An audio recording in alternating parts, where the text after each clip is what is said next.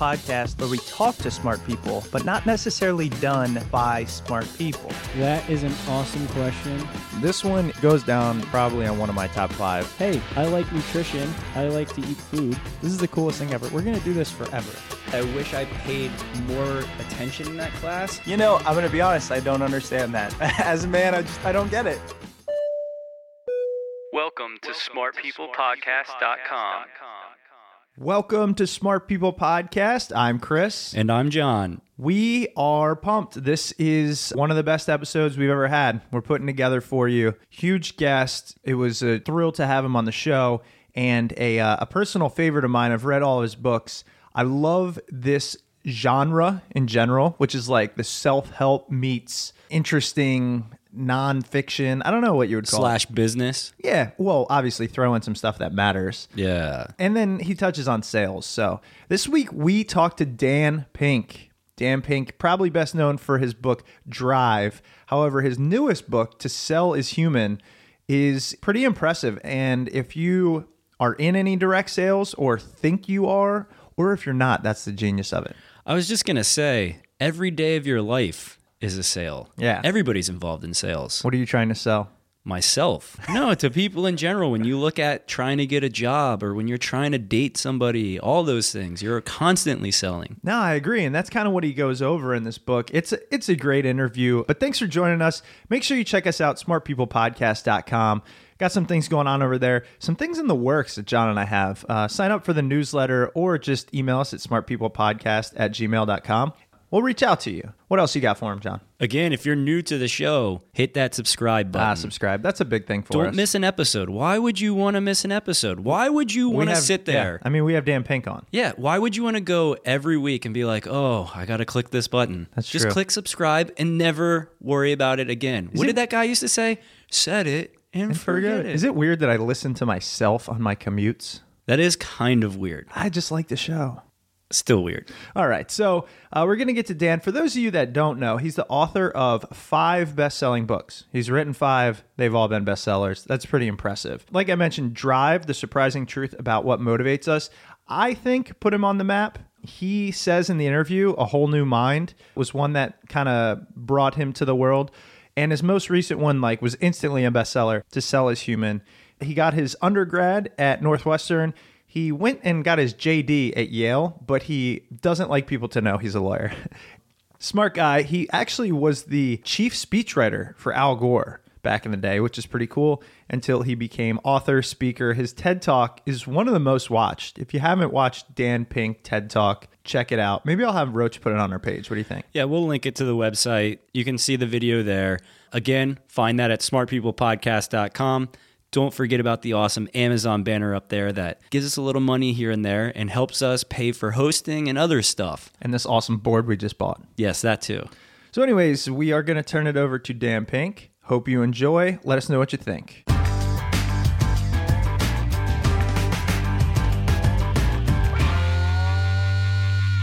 I wanted to ask you, you've written 5 books. They're all bestsellers. Are you just an amazing writer, or do you know a secret trick that others haven't figured out yet? Well, just to walk back a little bit, I mean, some of them have done better than others. So, I don't want to think that what's going on here at Pink Ink World Headquarters is a hit factory.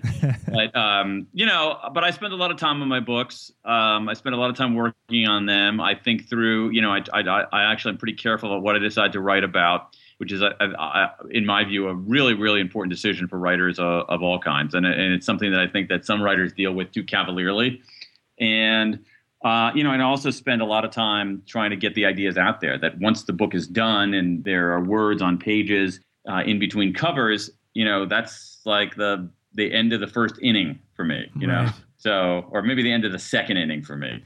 And there's 7 more innings to play. So, I spend a lot of time going out talking about the stuff and trying to get the ideas out there. And that actually, perfect lead in. The next thing I want to ask you is, you have built an amazing brand. I mean, you have a great TED Talk that everybody knows about. You give great speaking, engagements and things like that. What was the key behind building this brand? How did you go about doing so? Well, I have to say there's not any, I mean, you're very kind to say that, but I have to say there's not any kind of great strategy there. I mean, I'm a believer myself in a few design principles, and these are design principles that feel right to me. I'm not sure whether the efficacy is going to be there for everybody, but the design principles for me are to try to do great work, to be as generous as I possibly can, and also to do a lot of things. I believe that there is a virtue in volume too. That the more people I talk to, the more podcasts that I do, the more places that I visit, the more I'm going to learn, and the more the ideas are going to get out there. So, some combination of really believing in what I'm doing, coupled with some amount of trying to be as generous as I possibly can, which I think is important, and then also just volume. Sure. No, and that makes sense. And the other thing is, I believe your books have kind of a underlying theme. A lot of them are specifically dealing with people and how people are in general, everyday people, how they react to certain things, situations. Did you always see yourself writing about the brain? I mean, you write about motivation and things like that. Did you always have an interest in that? I did to a certain extent. What's interesting is that my path to becoming like a writer on my own was a little bit tortuous. I mean, I didn't, I went to work for myself when I was 33 years old. That's when I basically committed to being a writer. And that's later than a lot of people. And, at a certain point in my life, I wasn't sure what I wanted to do. So it took me a while to kind of find what my sweet spot was, what it is that I did reasonably well, what it is that, made me want to get up in the morning to do cool stuff. And so, I think I came to this a little bit later than a lot of people, which is fine. I mean, that's life. And if there's one thing that I've been interested in, that if there's a unifying thread there, it's really the concept of work. I've always been fascinated by work, by what people do at work, why they work, how they work. Even as a little kid, what does it look like from behind the counter at that department store? I was always curious about, what people's parents did for a living. And I've always found that work is endlessly fascinating topic. I mean, we spend over half of our waking hours at work. And so it becomes this way to look at human beings. What do they care about? What are the hassles in their life? What's meaningful to them? How do they deal with other people? And so I'm so not a kind of like big strategic plan kind of guy in anything. But if there's a unifying thread that one could look for, taking 4 steps back, it's going to be that thread is going to be work.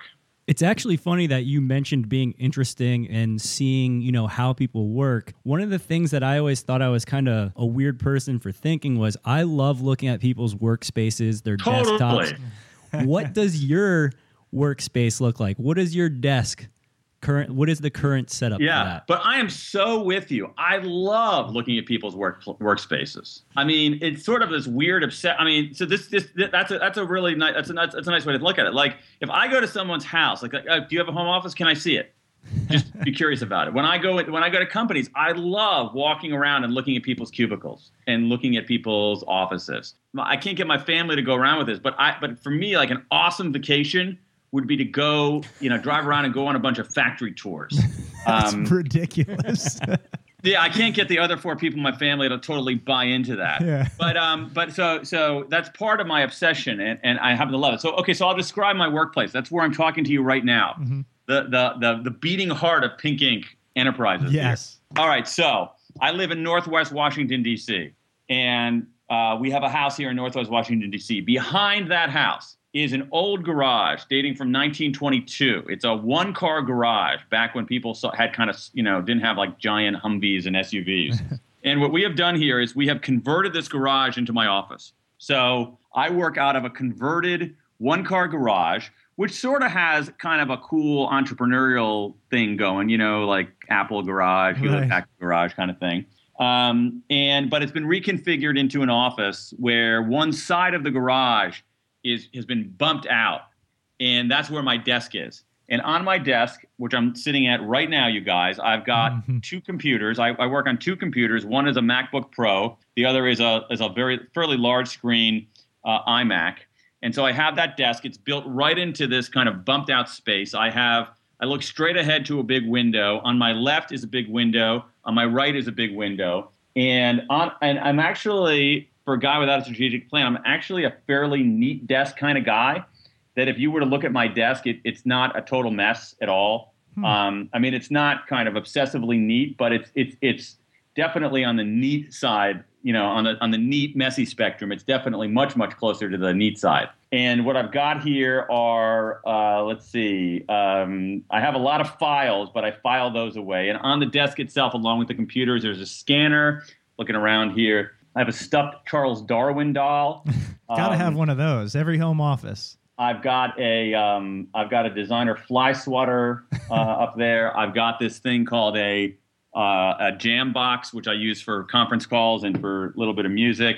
And I've got a totally awesome Washington Nationals batting helmet pencil holder. We're big Nats fans as well. You know what's funny is when we found out you lived in D.C., John said, because we live in Arlington, he said, why don't we just send him a car and bring him over? And I said, dude, we work out of our garage. We can't send Dan Pink to our garage. Like, well, you know what? I've had people in my garage, and it's actually awesome because I've been working for myself now for almost 16, coming up on 16 years. And for the first decade plus, I worked on the third floor of my house, and I could absolutely not have people come into my physical house and like go traipse up to the third floor. Now I have a door, I have an office, I have some chairs, I got a table. So, I think it's, and I've got a, 23 step commute. Oh man, that's the best. That's where we all want to get to. So I commend you on that. I wanted to actually jump into, as we were talking about work and you've been fascinated on it, I'm taking a guess that the biggest hit you ever wrote was Drive. Is that a correct assumption, do you think?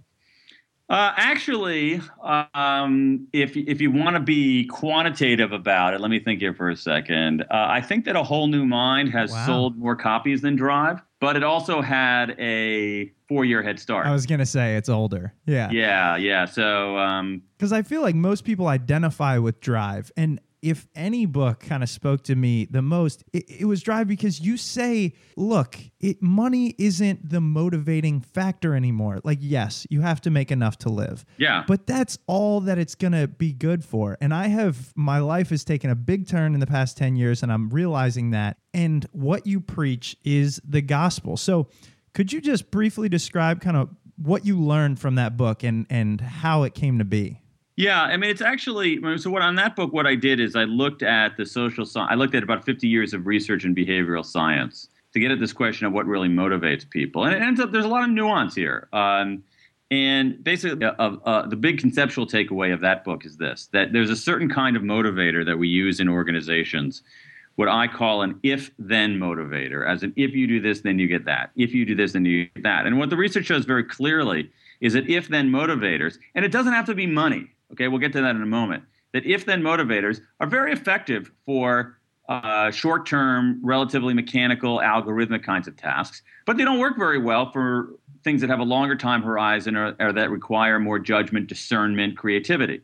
And, and if you look at what most of us do on the job today, it actually requires judgment, discernment, and creativity. We're not just turning the same screw the same way on an assembly line. We're not just adding up columns of figures. And so what I tried to do there is say, listen, there's a certain poverty to relying on these if-then rewards, and there's another way to do things. There's a way to configure systems within companies, within other organizations built around autonomy, the sense of people getting better at something that matters, and some kind of sense of purpose. But the big problem, just to be clear, isn't necessarily money per se, but it's really the contingency. It's the if-then-ness, because when I if-then you, I'm trying to control you. And people don't do great work under conditions of control. When you try to control human beings, they either comply or they defy. But people don't do great work under conditions of compliance or defiance. That's a beautiful way of putting it. It's beautiful. And a follow-up to that then is, so John and I are millennials, although almost not, but we do fall into that category. And our parents used to be primarily concerned with safety, security, loyalty to a company.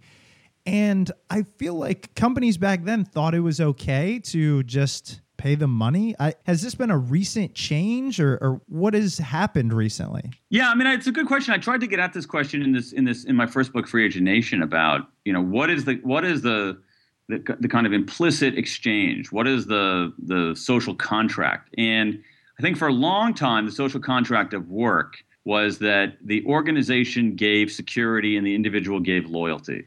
Okay, it was sort of a vertical relationship. The organization gives security down, individual gives loyalty up. And you know, that bargain is completely kaput. I mean, it's totally kaput. I mean, I don't think you could go anywhere and find people who believe that bargain exists now. And I think the new bargain is actually a much more challenging bargain. And what it's done is it is that the organization gives opportunity and the individual gives talent.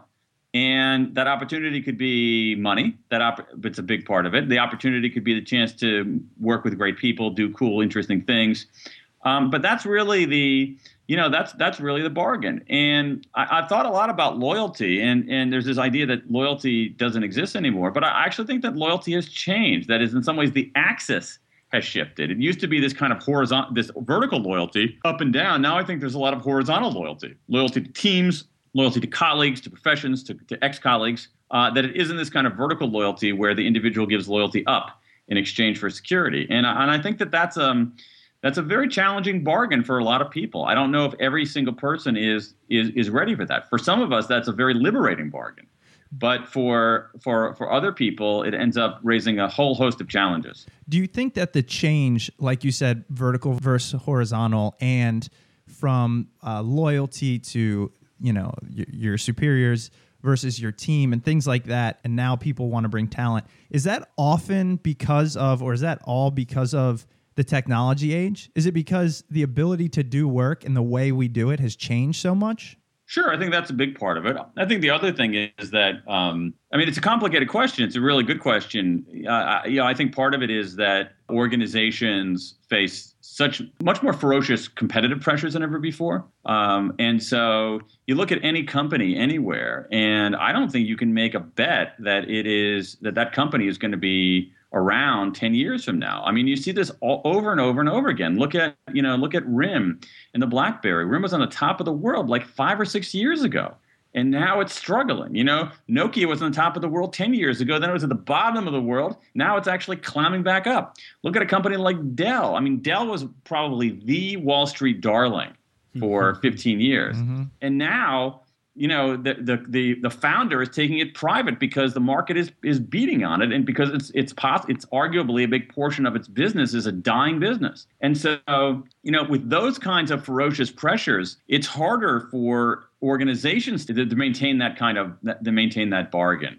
And so that's part of it. But also, I think technology, as you say, has changed it too, because today it's pretty clear to me that organizations need talented people much more than talented people need organizations. So, you guys can just set up shop in a garage and using, the cloud and using broadband and using, a whole array of technologies that are more powerful than whole organizations had 20 years ago. You can do your own thing. So it's a whole bunch of shifts. And I think that it's generally a good thing. The only thing that concerns me as a citizen is that it's very clear that some people are being left out, that some people are being left behind. And that is wrong for moral reasons, but it's also very dangerous for economic reasons. What companies have you recently seen that have done a good job at, drawing creativity out of people, or doing, that new type of bargain compared to the old vertical type? Yeah, I think there are a bunch of companies that are doing some really interesting things. Like, I'm a big fan of this Australian company, Atlassian, which has, does these things called FedEx days where people can spend a day working on whatever they want. They have gotten rid of formal performance reviews because those things are absurd. And they are a company with, over $100 million a year in sales, but they have no salespeople. And so, that's a very cool company. If you look at the tomato processing, mostly tomato processing company, Morningstar, really remarkable company that does essentially doesn't have bosses, where people don't have to, their budgets are approved by their peers, where There's a huge amount of autonomy on the actual floor, the production floor. And so there are a lot of companies out there that are doing some, really different. I mean, if you look at, Dropbox, for instance, has become one of the best places to work in Northern California because of the way that it does things. Facebook has done some very, very interesting things on the human resources front that don't get a lot of attention. So there are a lot of companies out there that are doing some really, really, really interesting things. They tend to be younger companies. They tend to be companies that have a little bit of founder DNA in them. But there are plenty of companies out there that are really taking a novel and very effective approach. I want to jump back real quick. When you mentioned RIM and Nokia being, at the bottom now. Yeah. Is that because, and Dell for that matter, is that because they looked at this in a non-creative way? I mean, when you look at Dell computers, they were just plain Jane plastic computers, and they put a bunch of them out there. People were just, that whole laptop boom was taking off, so they sold millions of them, but they never really innovated. They never really allowed their employees to create new things, and they never tried to grow in an innovative fashion. Is that one of the things that you're seeing with these companies that you're saying? Well, yeah. I mean, that's partly Dell's story. I mean, Dell was actually in some ways a very, very, in many ways, a very innovative, forward-looking company. I mean, Michael Dell saw from his dorm room in the University of Texas the idea that these computers were going to be everywhere, that they were going to become tools that everyone was going to use, and that by providing them for a relatively modest price, he would be doing the world a great service and making himself gazillions of dollars. Dell was very, very innovative when it came to certain kinds of processes, particularly supply chain and inventory processes. They essentially, I don't want to say invented, but they helped perfect this idea of just-in-time inventory. But, the world changed around them, and that's one of the things that's very difficult for companies. That is, they're making money off of something, but the world changes around them, and they have a hard time getting rid of their legacy businesses, even because the legacy businesses don't just disappear overnight. They just kind of sort of slow down, become less relevant. And this is a story we see all the time. It's partly Dell's story, although Dell is also in servers, which is, helping to keep it alive. Right. But you have a much greater migration now towards smartphones and tablets. So if you're selling PCs, that's a less lucrative business. But you see it in other companies too. You see it in Blockbuster. Blockbuster was making money renting videos in stores, and they didn't see Netflix, and they didn't see streaming, and they didn't see mail-in DVDs until it was too late. I mean, the quintessential example is Kodak. I mean, what's so amazing is Kodak invented the digital camera. Very few people realize that. There was a dude at Kodak. He invented the digital camera. They had it. Wow. And they didn't do anything with it because their legacy business was making money, and they didn't see the world changing around them. So that's real, and I think what happens here, what's happening now is that journey from innovator to also ran is really swift. I mean, RIM is a great example. I don't want to write off RIM altogether, but RIM arguably went from the top of the world to the bottom of the world in a decade. And the only reason I bring this up is because I watched I didn't really watch, but I read about Tim Cook's speech to Goldman Sachs today. And one of the things that struck me was he was basically telling these analysts that he doesn't care what they think about cannibalizing themselves. And he was saying, I'd rather have it be us coming out with new products and cannibalizing our old ones, compared to Samsung or whoever else taking market share away from us. And I found it very interesting that he sees it like that, where, a lot of these companies, they get stuck resting in their laurels, and they want to just keep, I guess. Yeah, well, they're making money. That's the thing. Yep. It's not like, it isn't even like the boat is taking on water. It's like, hey, we're making money. And it becomes hard to do it. I think Apple has done a pretty good job of that. I actually think that Reed Hastings at Netflix, he made that pricing blunder, basically irking his customers, but ultimately he's trying to do that now. Yeah. I mean, he could have still made a lot of money mailing out DVDs, but he was trying to essentially Netflix his own business by moving more towards streaming, and then even now getting into not only streaming other people's stuff, but actually developing the content to stream himself. So there are some companies that are nimble enough to do that, but most aren't. I mean, here's the thing, most human beings aren't. Sure. So you wrote Drive and it killed it, did great. And then you transitioned from how to motivate employees to how to sell, which actually seems of kind of like a smooth transition, because when I think of sales and salesmen, being one myself, like direct sales, everybody thinks about how do we get more? How do we motivate them more? Was that the reason you went from Drive to your newest book, To Sell is Human? A little bit. I mean, basically what it was that, so I wrote this book about the dangers of if-then rewards. And so people emailed me and said, okay, what about sales commissions? Mm-hmm. And that's the thing that was really the catalyst that took me into the world of sales.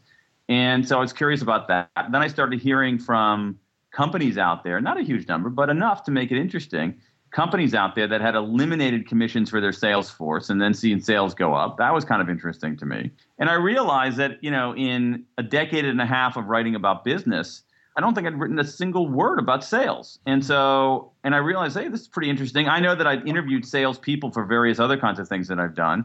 And I found that to a person, they completely shatter the stereotype that most of us have about salespeople. I thought they ended up being very thoughtful, very sophisticated, very highly skilled people. And so I said, well, let me try to find out a little bit more about sales. So you go to look at the books on sales, and most of them are garbage. And then, you go to, I do some work with various MBA programs, but you go to the MBA programs and they don't teach sales.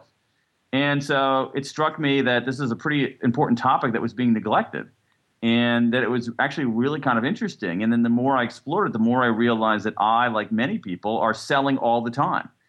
Selling not only in ways, persuade. I mean, that's what I'm doing now. I'm basically selling the idea and the virtue of this book. And so, we're selling all the time. We're trying to persuade, influence, convince other people.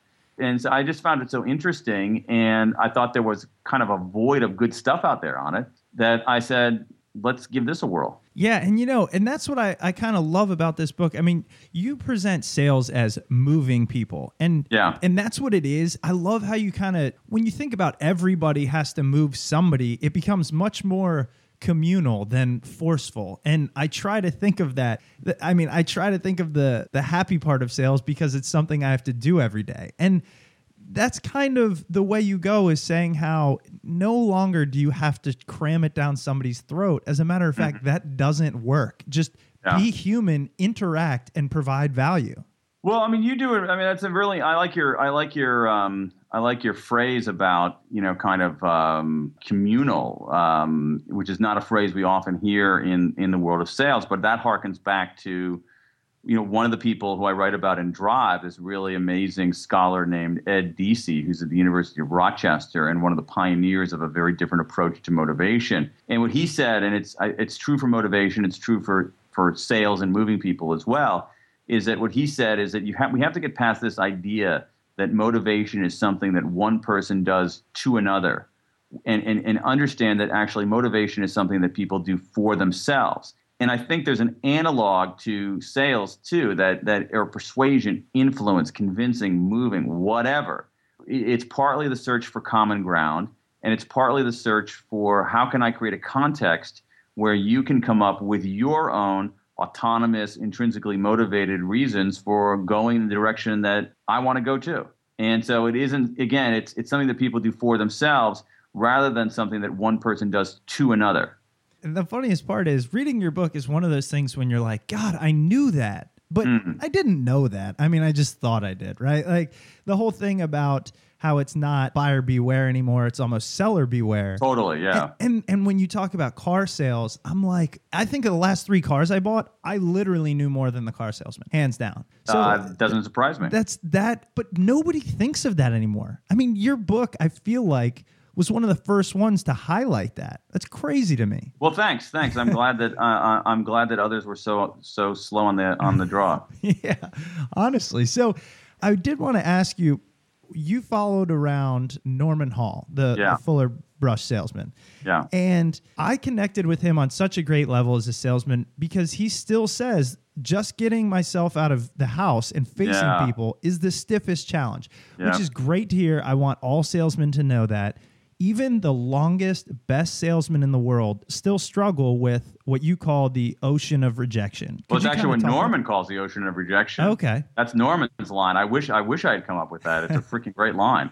But that's what Norman said. Norman said, every day I face an ocean of rejection. And that's one reason that I decided to write about this concept, or at least call it this concept of buoyancy, which is how do you stay afloat on that ocean of rejection? And there's some interesting evidence in the social science about that. But, I think that, I think it's partly human nature that many of us believe that other people have it easier. And it's just not the case. So here's this guy who's been out for 40 years doing this, and he has to face every morning going out and doing this thing. It's true for me. I mean, people might look at me and say, "Oh, wow, this dude has written 5 books. Writing must be really easy." It's freaking not. Every single day.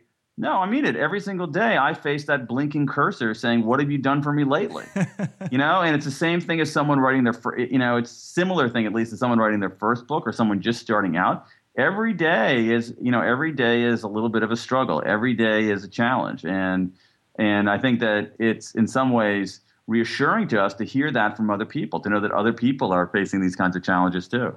Being able to stay buoyant is being one of the things that you want to teach salespeople. What's another thing that you find to be really important, another tool for being a salesman? And then kind of, I guess, follow up on that where you discuss how extroverts aren't, necessarily the best salesmen. Can you explain that as well? Yeah, well, let me try to twin the two. I mean, one of the most important qualities is this quality that I call attunement, and that's really what the literature calls perspective taking. Can you take another person's perspective? And so that ends up being hugely important, not surprisingly, in moving people, which is, can you see the world from the other person's perspective? Can you get out of the anchor of your own position and understand the other person's interests, understand where the other person is coming from? That's huge. And it's actually something a little different from empathy. It's not only understanding their feelings that matters, but it's really understanding their thoughts, understanding their interests. And so perspective taking, attunement, is a really powerful skill that all of us need to get better at. And it makes us more effective and makes us, I think, at some level, better people. And an aspect of attunement, a big aspect of attunement, is listening. One of the things that I discovered in working on this book, it just occurred to me in writing the book, is that we go to school, they teach us how to read, they teach us how to write, but nobody ever teaches us how to listen. And as if we know how to listen, and we don't. I mean, we can hear because we have ears connected to a brain, but that doesn't necessarily mean we can listen. And listening ends up being one of the reasons, just to segue to your other point, it ends up being one of the reasons why, one of the explanations for this myth of the extroverted sales star, which Adam Grant at the University of Pennsylvania has discovered.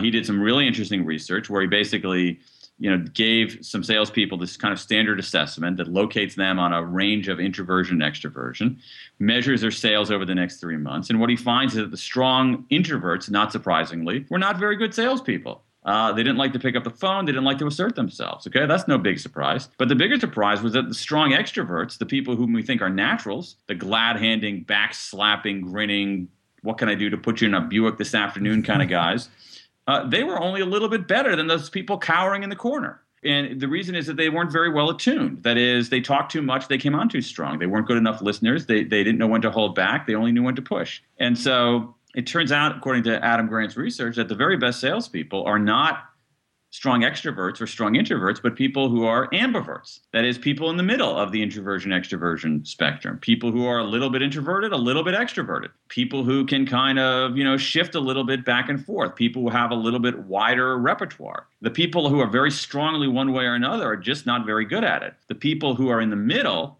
are actually much more adept at it because they're more attuned. And I think what's heartening to all of us in this research that Adam Grant did is that most of us are ambiverts. I mean, if you look at the distribution of the population, a few of us are very strong introverts, a few of us are very strong extroverts, but most of us are ambiverts. Sometimes I feel like that seems almost self-serving, right? Like most people are ambiverts and most people are therefore good salesmen. Did that ever cross your mind and you're like, this might seem too easy? No, I don't think that it's easy, but what it means is that it goes to this idea that, I'm just not good at that. That we have this mythology out there that you have to be a certain way to be effective in sales. And it's a certain way that many people, particularly someone like me who is on the sort of the introverted side of the spectrum, find a little distasteful. That you got to be a glad hander, that you got to be a smiley guy, that you got to be the up all the time, slapping people on the backs, laughing too loud at jokes kind of guy to do this. And it's just not true. And I do want to highlight that for everyone, because I agree with you. Even I'm a personable guy and everything, but I don't like even trying to come across as a hard salesman. And I think I used to, and it just felt fake. And your book kind of said it's okay to not be that guy. It's beneficial. You're better off not being that guy if you're not that guy. Right. If you are that guy, God bless you. Right. I think you have to learn some listening skills. Right. But, I don't want someone who's more ambiverted to think they have to be a certain way when it's not true to who they are as a human being, but when also it actually impairs their effectiveness rather than enhances it. And I think that's the greatest thing that somebody can get from your book. And that's why I totally recommend anyone who, feels like in any way they move people to check that out. And you also give some tools in there. I know you have somewhere on your website where people can go and find out where they fall on the scale. And you talk about different ways. Actually, that's a good question. What is one way that you found somebody might move themselves to be a better salesman? Just real quick. I'll give you an interesting one. One of them is to actually be much more conscious of what people are doing physically, what other people are doing physically. So how are they standing? What kind of gestures are they using? What are they doing verbally? What kind of expressions are they using? And the more that you become conscious of, again, posture and facial expressions and gestures and word choice, the more you become conscious of that, the more you will begin to actually subtly reflect that. And that's going to allow you to see people's perspective much more clearly.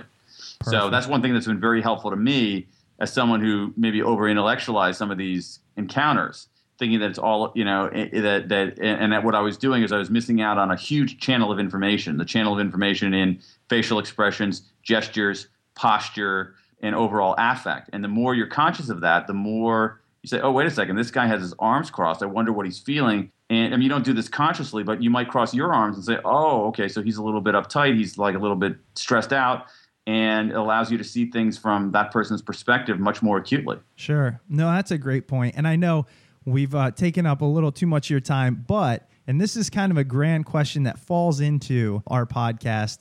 We have you on, like you said, you didn't know exactly what you wanted to do. You didn't become a writer till you were in your early 30s.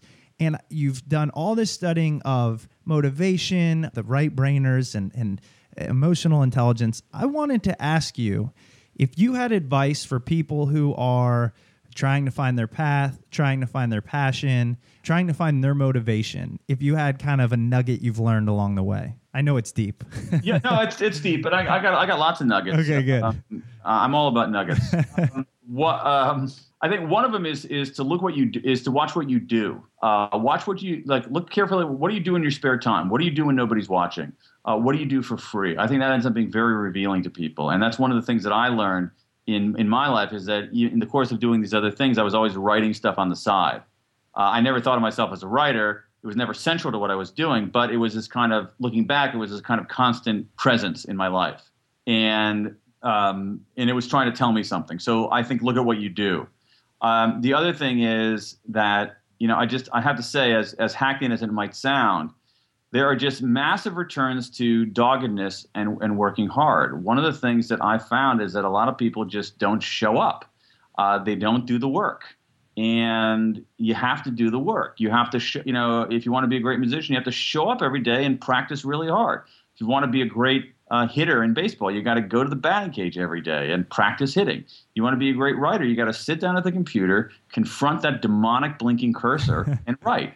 And as simple as it sounds, you got to show up and you got to do the work. And if you sit around waiting to be inspired, you're going to have a long wait. Right. No, I love that. That's a great place to end it. Dan, I did want to say, as we said, all your books are incredible. Where can people go to learn more about you? Where do you want our listeners to check you out? Your website's fantastic, by the way, if you could tell them where that is. Hey, thanks. They can go to my website, danpink.com, danpink.com. And for the books, go to your favorite bookseller, online, offline, amazon.com, your local Barnes & Noble, bn.com, your outstanding local independent bookseller. Check around. All right, great. Well, again, thank you so much for being on the show. Amazing books, and we'll look forward to your next one. All right. Thanks, you guys. That was fun. All right, Dan. Have a good night. Okay. See ya. All right. Bye-bye. Take care. Welcome back. Hope you guys enjoyed that interview. I don't know about you, what you guys think, but isn't Dan Pink awesome? I thought he was fantastic. And you know what the coolest part is? Our guest next week is just as amazing. I'm pumped about that one as well. I hope you guys can make it back same time next week for another edition of Smart People Podcast. Yeah, and if you guys are new listeners to the show, thanks for checking us out. And we have an entire archive of shows that you can get over on iTunes. Download all kinds of past episodes. We've got great guests on there. Brene Brown, Tony Hsieh. I mean, it's a long list. While you're over there, go ahead and rate and comment as well. Thanks again for checking us out. Subscribe on iTunes. We appreciate you. Catch you next week.